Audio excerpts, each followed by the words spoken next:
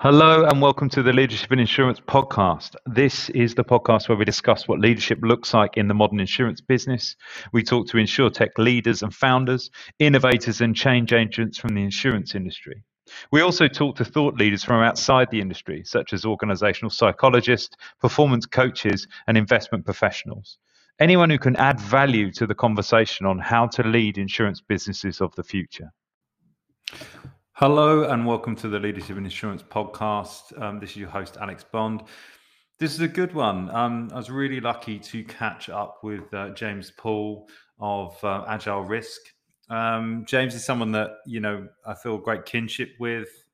He likes to challenge the status quo. And we talk about that in great detail.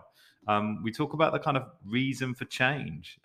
We talk about whether the insurance market, or particularly the reinsurance market, is too successful to change, and whether there's a core principle driving it. Because we've seen a lot of change in the insurance tech industry, driving into personal lines, into kind of higher volume commercial lines, and it's kind of been a slow creep towards kind of reinsurance capital. So it's very interesting to talk about what's driving change in those areas, and potentially what's held back change in those areas. Definitely the phrase, if it ain't broke, don't fix it, comes up a number of times. And I can think about that and how that applies to a lot of the insurance market. James had some really good insight on kind of like profit-driven businesses and the kind of natural imbued resistance to change with those, and how, speed is so valuable by startups, but does it add value to an incumbent business? And really, we have a great conversation about groupthink to really change a market, to really change a sort of an industry-wide approach to a solution, and something like reinsurance. Are we able to do it alone? So it's a really good, fun conversation. James is a brilliant guest. Done some great prep as well. So we get some really good answers. And so thank you to James for being a great guest. Hope you enjoy the Leadership in Insurance podcast.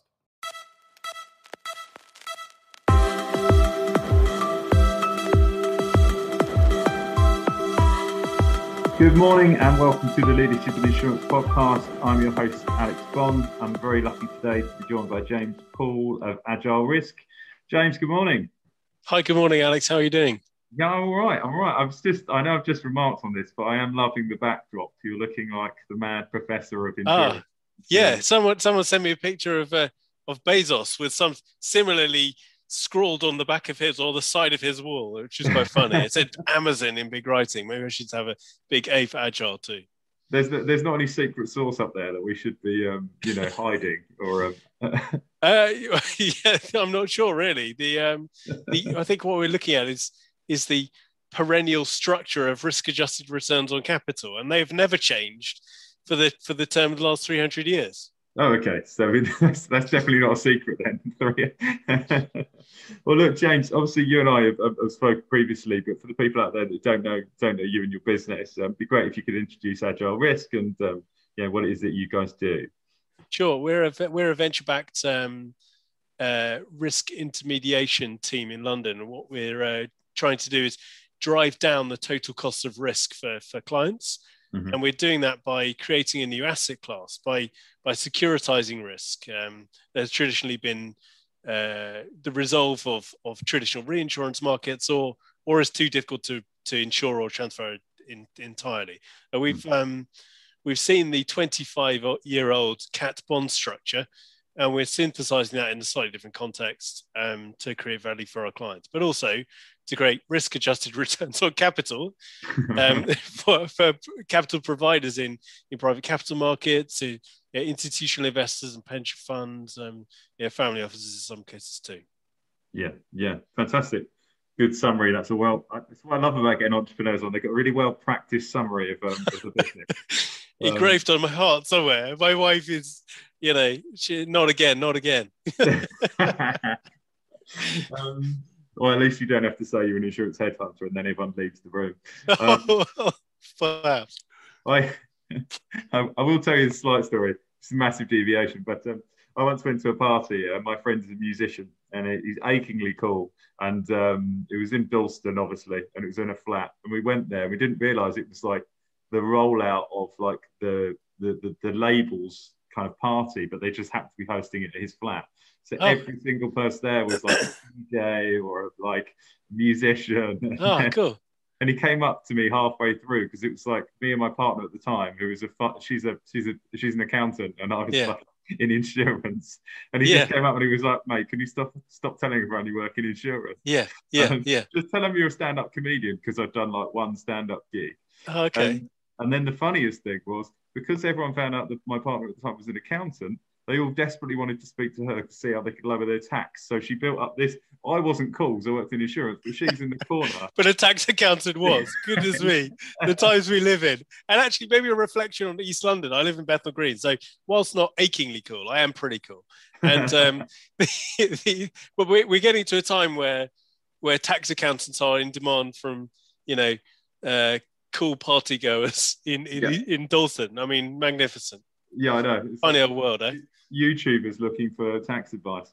But no, we digress slightly. So, the business you're talking about, I mean, I remember you explained it to me, and I just kind of leaned in and I had this thing of going, well, surely that's been done before. But clearly it hasn't. And what is it that you're doing that's kind of, that you're proposing that's different from the kind of status quo? Okay. Well, challenging the status quo, I think, sounds a bit visceral. It sounds a bit loaded with emotion. So I choose to frame things in terms of our purpose, right? So I think of the purpose of a business being to create something, to make a difference or move something forward. And the purpose of our business, for example, is to drive down total costs of risk for our clients. This is like a universal objective that every human, every business has, right? A risk is a cost to the bottom line. Everybody resents paying insurance premium because they're not getting anything they perceive back for it. So some security, and some people sort of frame this, the capacity for risk or the enablement of taking entrepreneurial risk as something that you get back for your insurance premium. But the objective that people have around the world and have always had, we think, is to reduce this total cost of risk. It's a universal principle. So the way we're going about doing this is by creating a new asset class. There have been people who have successfully transferred some direct and facultative reinsurance risk to capital markets before. This hasn't systematically worked. So it's been more of a sort of one-off situation. But there is a increasing demand for insurable risk in capital markets, not least because of the negative yields that the investor teams are facing in capital markets. So we're sort of we're looking at one principle being everybody wants to reduce total cost of risk, and the other principle being it makes sense to invest in reinsurable risk or anything else for that matter, where the risk-adjusted return on capital exceeds your weighted average cost of capital, because that creates value. That margin creates value. So when you think about, you certainly can think of it as challenging the status quo in some aspects, because we're proposing to do things differently and to create something.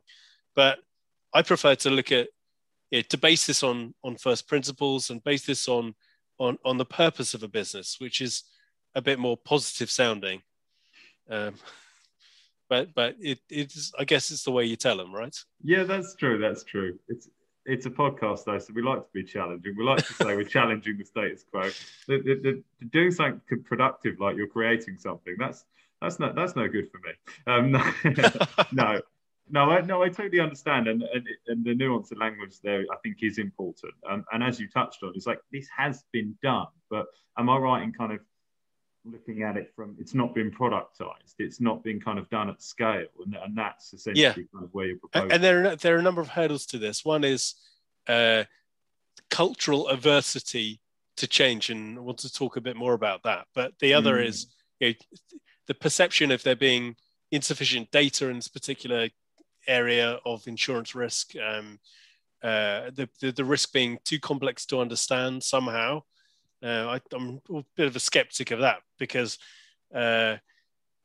capital markets are structured around allocation of real debt and equity capital and cash, whereas insurance markets are purveyors of intangible promises to pay claims that everyone hopes are never called upon. I mean, that may sort of indicate something of the sort of relative attractiveness of insurance capital markets, respectively. But there are some cultural factors too. Yeah, I wanted to talk to you about culture, because I think that's where I was going with a question about status quo. There is definitely a entrenched way. London's very microscopic, but it's exaggerated in London, exaggerated in Lloyd's certainly, but there is a kind of, when you challenge things that have been done before, the idea that you simply don't understand, or it's far too complex for that. How important do you think culture is in driving change? Well, culture can be a sort of a major obstruction to change. As far as what I'm experiencing now, can be taken as evidence of this. I mean, sample size, etc. But it seems sort of fairly common sense that culture is a fairly major obstruction to change, and we've come across sort of two particular cultural barriers to innovation in our particular context and in the insurance market. I mean, the first of these is the way that people are conditioned to look backwards in time. Mm. People are conditioned to look at the claims history, to look at the loss record, and this is changing to some extent. I have to say, because of the forward-looking risk models. Monte Carlo simulation models are used by most teams in the risk transfer world, but it's still relatively new as a concept over the sort of 300-year-old market term. So, and cultural change is sort of famously slow. But having this sort of this hindsight millstone round your neck kind of does drag things along, and it does make it difficult to innovate. I think there's a second thing that we've noticed that hinders change, and is a sort of cultural factor, is the law of big numbers. So the law of big numbers and the ability that it presents to diversify portfolios of different risk exposure is a first principle in insurance. Everyone sort of thinks, but for the portfolio. But this is like a complete cultural opposite to the minimum viable product approach used in entrepreneurship. Yeah. So that may be a hinder culturally to innovation too. There are people who are vested in the status quo inevitably, and the timing of innovation change is difficult. Also, people are culturally, people are sort of tend to be averse to change in every fashion. It's quite a sort of human reaction to these things. But other than, I think there are only sort of three perennial certainties, only three constants in life, and they are change, principles, and choice. So the world is always changing. We have to reposition ourselves, restructure, and reconfigure things all the time, and businesses are, of course, part of that. No, I think that's a really important point. Very smart man, a friend of mine, Bruce, has always said to me that people never change their mind in the room. And his point being that, exactly that. I think people's gut reaction is to kind of say, is to resist change. It doesn't mean they won't go with it. It just means that the kind of that kind of natural reaction is to say, it's just fear, is it? It's learned behavior to kind of protect yourself. But I see that in my world. So when we're sort of looking at new talent, if someone leaves or resigns, it's very common to say, we've lost James from our team. We need to find someone like James to fill that gap. And the best businesses and the most exciting businesses I work with, they say, right, we've lost someone. What's our opportunity here? Can we bring in different skills? Can we bring in different thoughts with this individual? But but there's a reason why that's quite rare, and those businesses tend to be quite successful. It doesn't mean that person isn't the right person, and actually the profiles can be very similar, but at least to inquire about whether you could do something differently. And I think that does kind of lead to culture. But one thing that's kicked around my minds a lot, and a question I know that I kind of posed to you before, is insurance, can businesses be too profitable to change? So if it ain't broke, don't fix it kind of principle. And do you think some of that applies in insurance? I don't know. Okay, sort of zoomed out a little bit. There's no like fundamental requirement for a business to change at all, kind of just for the sake of it, right? No. But I think that the change is driven by the purpose of the business, and the purpose of the business will define how and if it changes over time. I sort of break things down into two stages. The first stage is about racing to get the venture cash flow positive as soon as you possibly can. And the second stage is about generating enough sufficient cash on a sustainable enough basis to enable the team to deliver on its purpose. If it can't do this with the current configuration of resources and capabilities, then it does need to change things. Simple as that. So if the sole purpose of a business is to enrich its shareholders and enrich the private equity owners of the shell company in the Cayman Islands that pays no tax, but owns the business, and people are still happy to work for this business in a way that is commensurate with the purpose, then no problem, no need to change at all, I guess. High levels of M&A and consolidation in the insurance industry right now would seem to suggest that things do need to change. And new operating models are required. So rather this being a business that's somehow too profitable to change, Alex, I think it's the other way around completely. No, I would agree with you.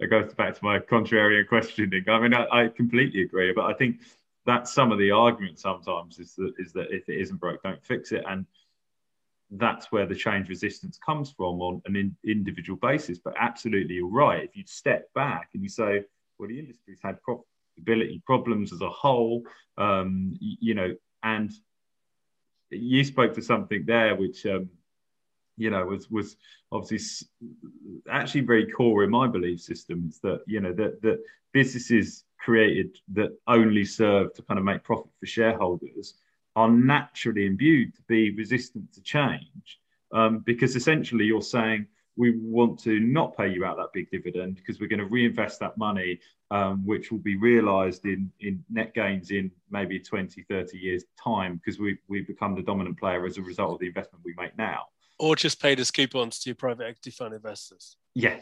So it's a very difficult conversation to have. It's a very difficult long-term view to have. And maybe that's the problem. I mean, maybe there is a problem in that, and that culturally, even with startups, speed is kind of valued so highly. It's not enough for you to get there. You have to get there really, really, really quickly. There's a good word for that as well. Begins with A. Being agile. Sorry, just.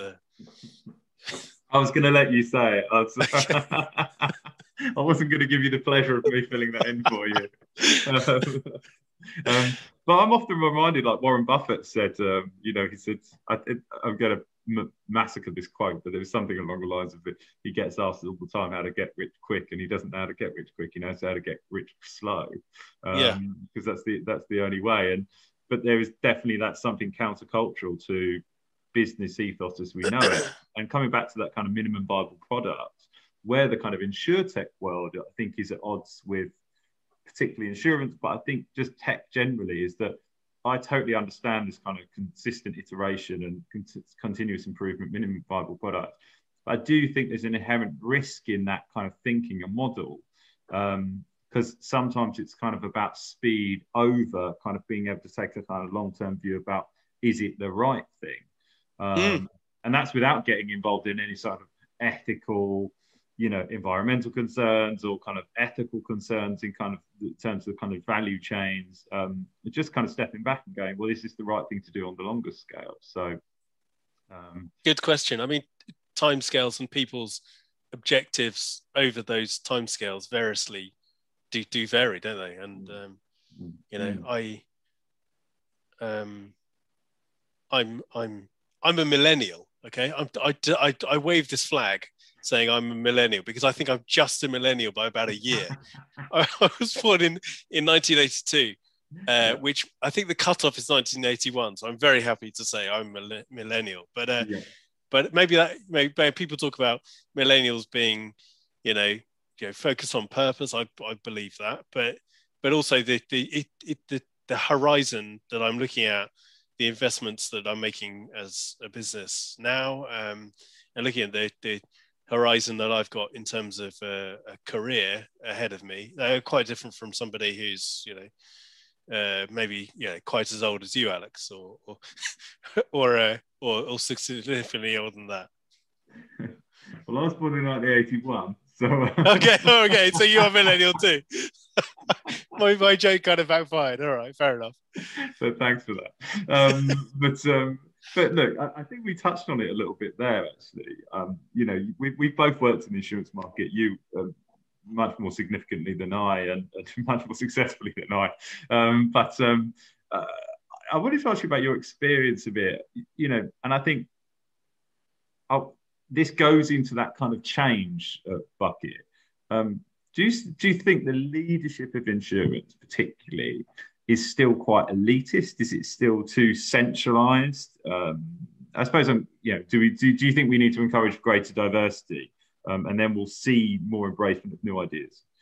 Well, okay, interesting. I'm not sure if insurance is all that elitist. As far as I'm concerned, insurance is a bit of an ugly duckling in terms of the City of London, at least. Or maybe it's just a sort of ugly duckling in comparison with investment banking and consulting and law. But it's probably fair to say that elitism in the market has been an issue. I mean, I probably didn't go to the right school to get into the upper echelons of executive leadership of city insurance market businesses right now as they stand. But the question of, is greater diversity required? Required for what? I mean, if you mean, is greater diversity required to ensure that the London market remains relevant as a market, marketplace for solving risk problems? Probably yes, because solving risk problems requires you to understand the language, the people, and the local dynamics in any particular situation, wherever you are in the world. And diverse teams that reflect the world that we live in would seem to be likely to make us able to solve these risk problems better. And it would seem to be likely to be a better way to structure upper echelons of executive leadership in the city. Yeah, well, I mean, it's statistically more diverse. Certainly, more diverse leadership teams have businesses that perform consistently more profitably and successfully. But I've never seen the breakdown of the microcosm of why people think that is. I mean, I think more ideas and better ideas is usually kind of where I'm looking at and go, well, that's always the kind of better way of looking at it. But certainly kind of in the way better or different ways of looking at it, right? I mean, because we can all be looking at the same fact, but if the lens that we use to look at that fact is different, then we could always get a different take on that from our own perspective. And I think that enables us to look at, I don't want to sort of peddle the metaphor too much, but 3D, different color perspectives, this kind of thing. I think I'll leave it there. No, and I think that's where I was coming from on the kind of elitist was a terrible choice of word. Probably typed that out in a very tired moment. But I think narrow in terms of kind of the worldview, and I think that's kind of where I was coming from. The pool of talent, particularly at that leadership level, is pretty narrowly, picked.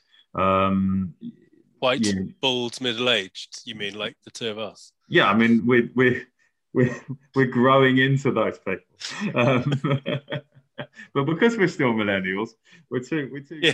James. That's the problem. That's Yeah, what it is. that's right. Yeah, I'm gonna leave it there. You know, what I wanted to pick your brains on is about other forms of capital, alternative forms of capital, hedge funds. Obviously, insurance is intertwined to a certain degree. But do you think insurance could benefit from more directly engaging with other forms of capital? Because it seems to me that there's just things to learn, a lot of things to learn in kind of the way they approach risk, the way that they kind of, for modeling, for example. I wondered if you could speak to that, because I know that you've been engaging directly with alternative capital. Yeah, sure. Firstly, I think that convergence is inevitable. So I don't really look at it like there being a cost benefit or pros and cons of greater interaction with capital markets. I think it's inevitable. And early on in my career, I finished my morning of standing in queues waiting for underwriters at Lloyd's of London. And I walked 200 meters north up Bishopsgate to where my flatmate worked for a hedge fund trading German government bond futures. In a little less than an hour, I watched him win in 10 trades and lose in 6, and his account was up 10,000 euros. And I then walked back to Lloyd's and queued for another 2 hours before spending 20 minutes talking about a single risk with Syndicate 510, negotiating about the provision of capital that's dressed up in hundreds of pages of terms and conditions. It's contingent upon there being a claim, and which no one wanted to ever call upon anyway. So since then, I've been sure that we'd see convergence between insurance and capital markets. Deloitte valued global reinsurance markets at 2.5 trillion in 2018. And around the same time, McKinsey put a number of 300 trillion on global capital markets. So it gives you an idea of the sort of the scale and the subset we're talking about here. If we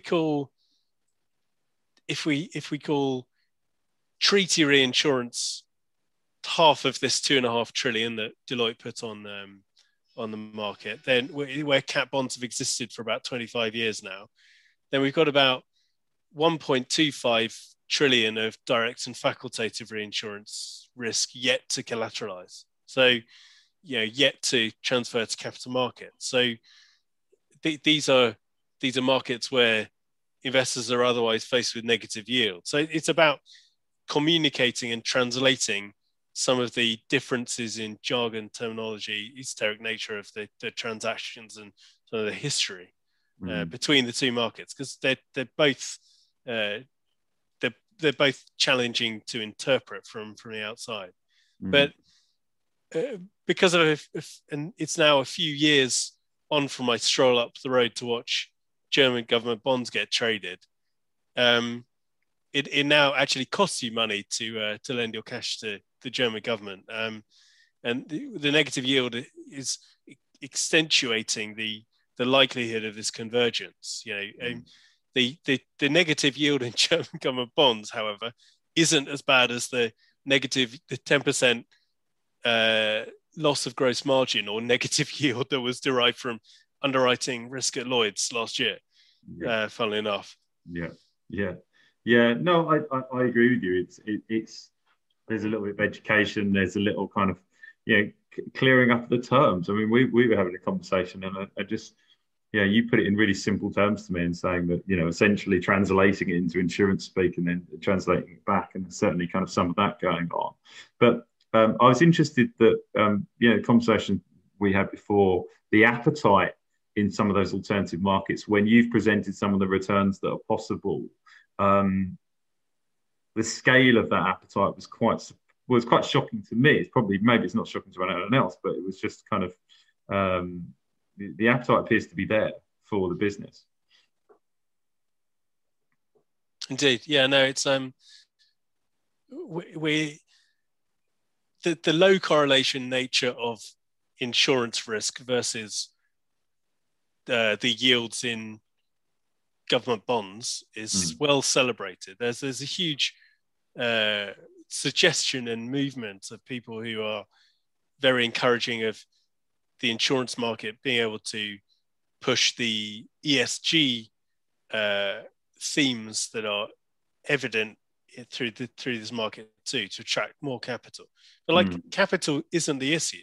No, there's a sort of global surplus and capital abundance in capital markets, and the insurance market currently is in distress because of for income reasons. There's not a limit of capacity standing on the wings, looking, circling, waiting for risk-adjusted returns that are driven by underlying insurance risk. So it's quite a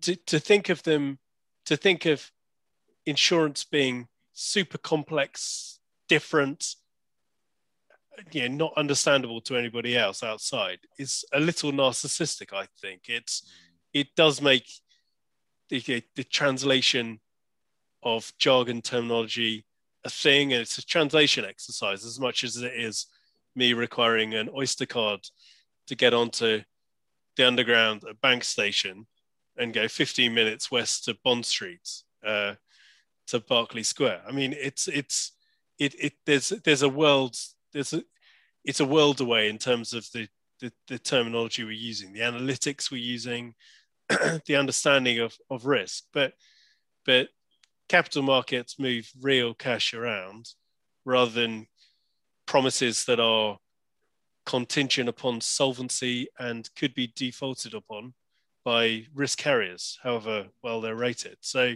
that's the difference. I mean, I read in about 2018 that this was Oliver Payne in the Financial Times reported that on average it took FTSE 100 companies, largest companies in Britain, on average 19 months to get their claims settled. Wow. I mean, that's incredible. I then, to sort of, because I was a bit concerned about how the capital markets might handle things in contrast. Well, I asked a few people and they said that for the structure you're proposing, you can expect, I don't think settlement is possible within 48 hours, but it would be within 72. So, wow. I mean, wow. there may be capital efficiency, costs of capital reasons to do these trades, to transfer risk to capital markets, but there's also time value of money based attractions too. Yeah, I mean, that's the thing, that the claim cycle's always been hugely inefficient. And look, I'm not saying claims should be paid when they're not due, but you look at that process and what someone's buying is a promise to pay. It's overwhelmingly long-winded in terms of kind of getting to that event, and then that kind of devalues what you've purchased in the first place. It's fine. It might be fine if you're a FTSE company, but we take that down a notch and we look at smaller organisations as well. That's the difference between someone staying afloat or someone not. So it may be existential, as you say. I mean, COVID, we've seen that recently, haven't we? I mean, the payback, the bounce back loan facility from the government has enabled people to remain solvent for a longer period of time. Now, whether these are sort of walking wounded or whether these are zombie companies is a matter of debate in some situations. But quick cash, instant solvency is a thing. It's a valuable resource. I'm interested to see, working in a marketplace, there is a bit of groupthink going on.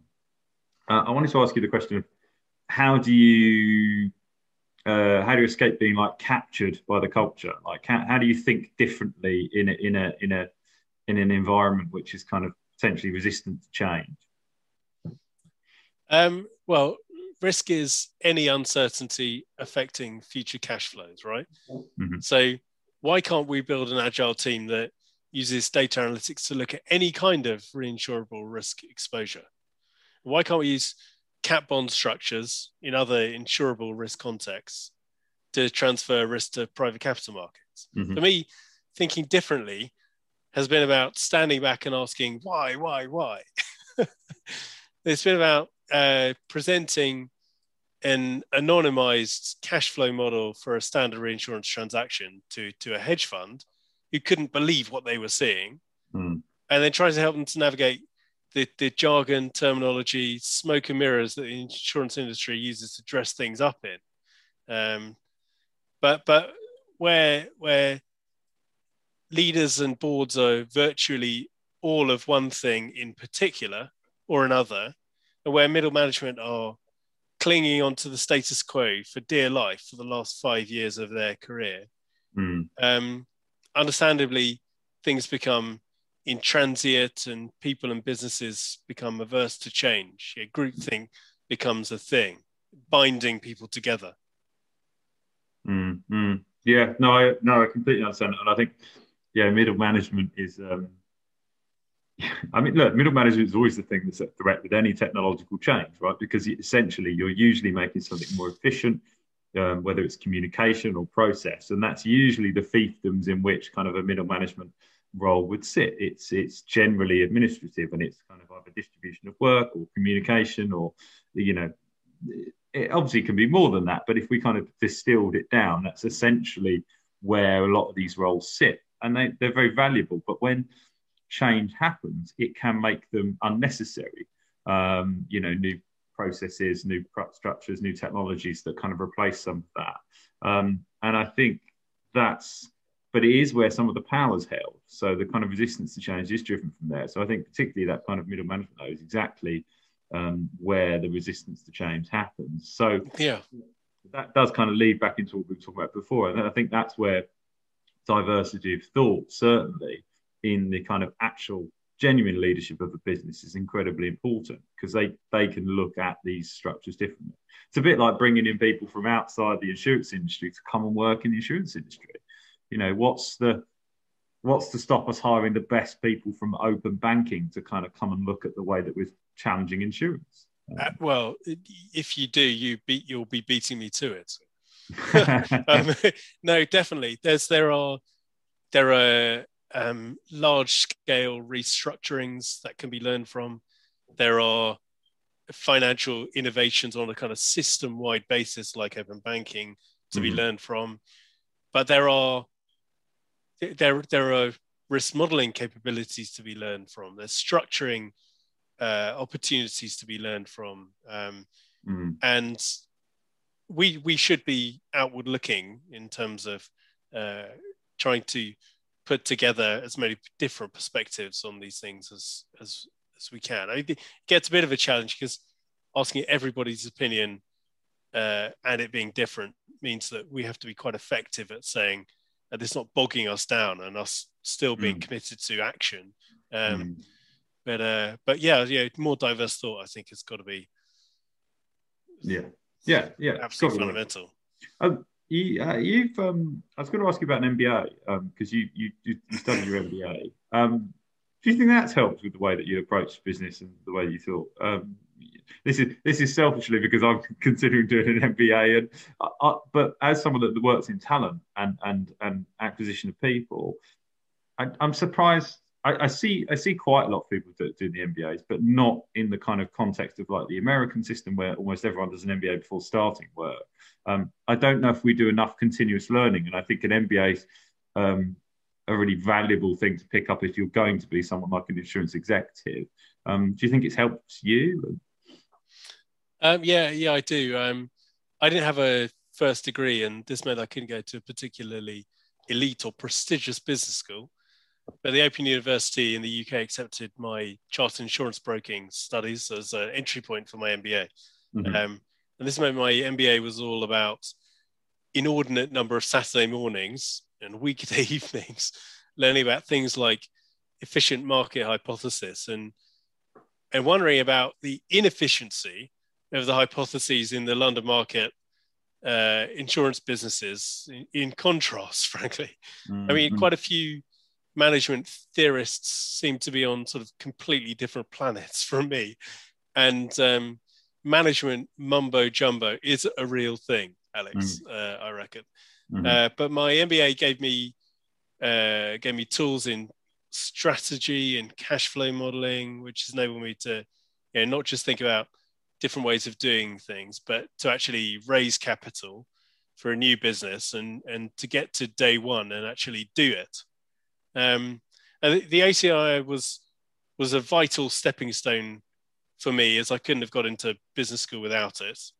And my ACI helped me to learn that insurance comes down to 5 common principles, and whichever insurance type or class you're talking about too. So there's, I guess, the possibility that insurance as a sort of uniform entry point and box ticking exercise could be thought of as a driver of groupthink that you mentioned previously, but I don't think this is so. I mean, I think that groupthink is more driven by the number of people with the same interests and not enough dissent. But as in terms of education routes and the validity of ACII and MBA and other things, I'm about the last person that should be consulted on education timing, on content, on pathways, because I've taken a very, very unconventional route. But I think your route speaks to something, because I in my world it's really interesting that the fundamentals of insurance, there's some parallels. The fundamentals of how I do my role, of how you work as an executive search consultant, don't change dramatically. You might have different tools, and there's slightly different nuances, and there's different businesses that you're working with, so the profiles change, but the fundamentals don't, and therefore kind of you're not learning enough from outside influences to kind of potentially change and challenge the process. And I think where I was kind of intrigued, and I think the ACII is really important, because you can't challenge things well if you don't know the fundamentals. It's a bit like you're trying to propose something which is slightly different in the world of reinsurance. But if you don't understand reinsurance really, really well, it's going to be very difficult to kind of challenge that status quo. That's definitely the case. So you need to ACII to break it. But I just wonder whether we could expand upon this kind of thought process of continuous learning. And I think things like MBAs are pathways to that. But, potentially there could be more done from a kind of centralized point from insurance. And as things like data science become more intrinsic in our business, and understanding data as an executive, for example, these sorts of skill sets, because that's enabling more ideas to come into the business. So I think someone taking the sort of, as you put it, the sort of more indirect pathway to more education, I think we need more of that. And I just don't think we see it enough. For me, I think the sort of continual professional development thing is all, very good thing, all that kind of stuff. But I look at it in a slightly different way. When I started in my career, I saw, as I said, this big contrast between insurance and capital markets, and thought consolidation will happen. Commoditization of credit markets happened. That was a massive disruption to capital markets and banking. You've got stockbrokers used to be wearing pinstripe suits walking up and down roads around here, and there aren't many of those now. They're websites. So that's an area too. This open banking initiative is incredibly interesting, and it passes the power of the ownership of data onto the principal, and not people who are intermediaries in the chain that own that data. So that's interesting too. But for me, my MBA, I guess, has been a sort of a lens through which I can see these different problems. I mean, in some areas, it's been so focused that I've been really quite disappointed with what I can see around me. But that has only helped me to understand why it exists as it does, what the opportunities may be to do things differently, and then also how to surf a wave of convergence, which is what I foresee. I mean, this is what Solvency II is mandating, making a requirement too. The ultra high levels of operating leverage that have been possible through reinsurance for 300 years are starting to be unwound. Is it going to be sudden? No. Is cultural change sudden? No. But it is really happening. So what probably happens, I think, I can't be completely sure because I could be standing in queues in Lloyd's of London in 5 years' time, but what probably happens, I think, is that reinsurable risk moves predominantly, direct and facultative reinsurance moves predominantly to capital markets, and I want to use this to drive down total cost of risk for my clients, because that's a universal objective of everybody. Well, I think it's not. I think that's part of the problem. I think that's why you wanted something. But no, I completely agree with you. But James, I'm conscious of our time, so I think that's a really nice and neat place to end on. So we hope not to see you into a queue in Lloyd's in 5 years' time. We hope to see you running. Listen, I don't mind queue jumping to get a coffee. Okay, and I foresee. I think what Lloyd's really should be and do and structure itself around is a facilitator for managing general agencies, because you've got 300 years ago, the vehicle that was being used to innovate, to push things forward, to create things, was the syndicate. But I think now syndicates are strategies for large corporates around the world, but the tool, the operating model that is being used and can be used to innovate is the MGA. So Lloyd should be focused around MGA teams and risk advisory teams like ours, but that should be the focus of this. And so when it comes to queuing in Lloyd's, if I'm having to queue in Lloyd's for reasonably priced coffee and in advance of a very good business meeting with a team of really innovative underwriters and MGA folk, then bring it on, quite frankly. Yeah. No, I like the sound of that. I'm a big fan of that model. So as we see on previous podcasts, I might even shamelessly plug another podcast about MGA, but I won't do that. But James, thank you so much for your time. Really appreciate you being a guest. And I look forward to keeping in touch. Fantastic. Thank you.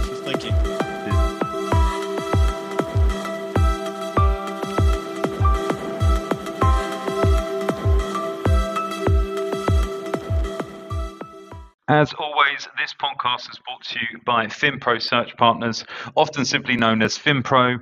FinPro is an executive recruitment business working in the insurance and insurtech space on an international basis.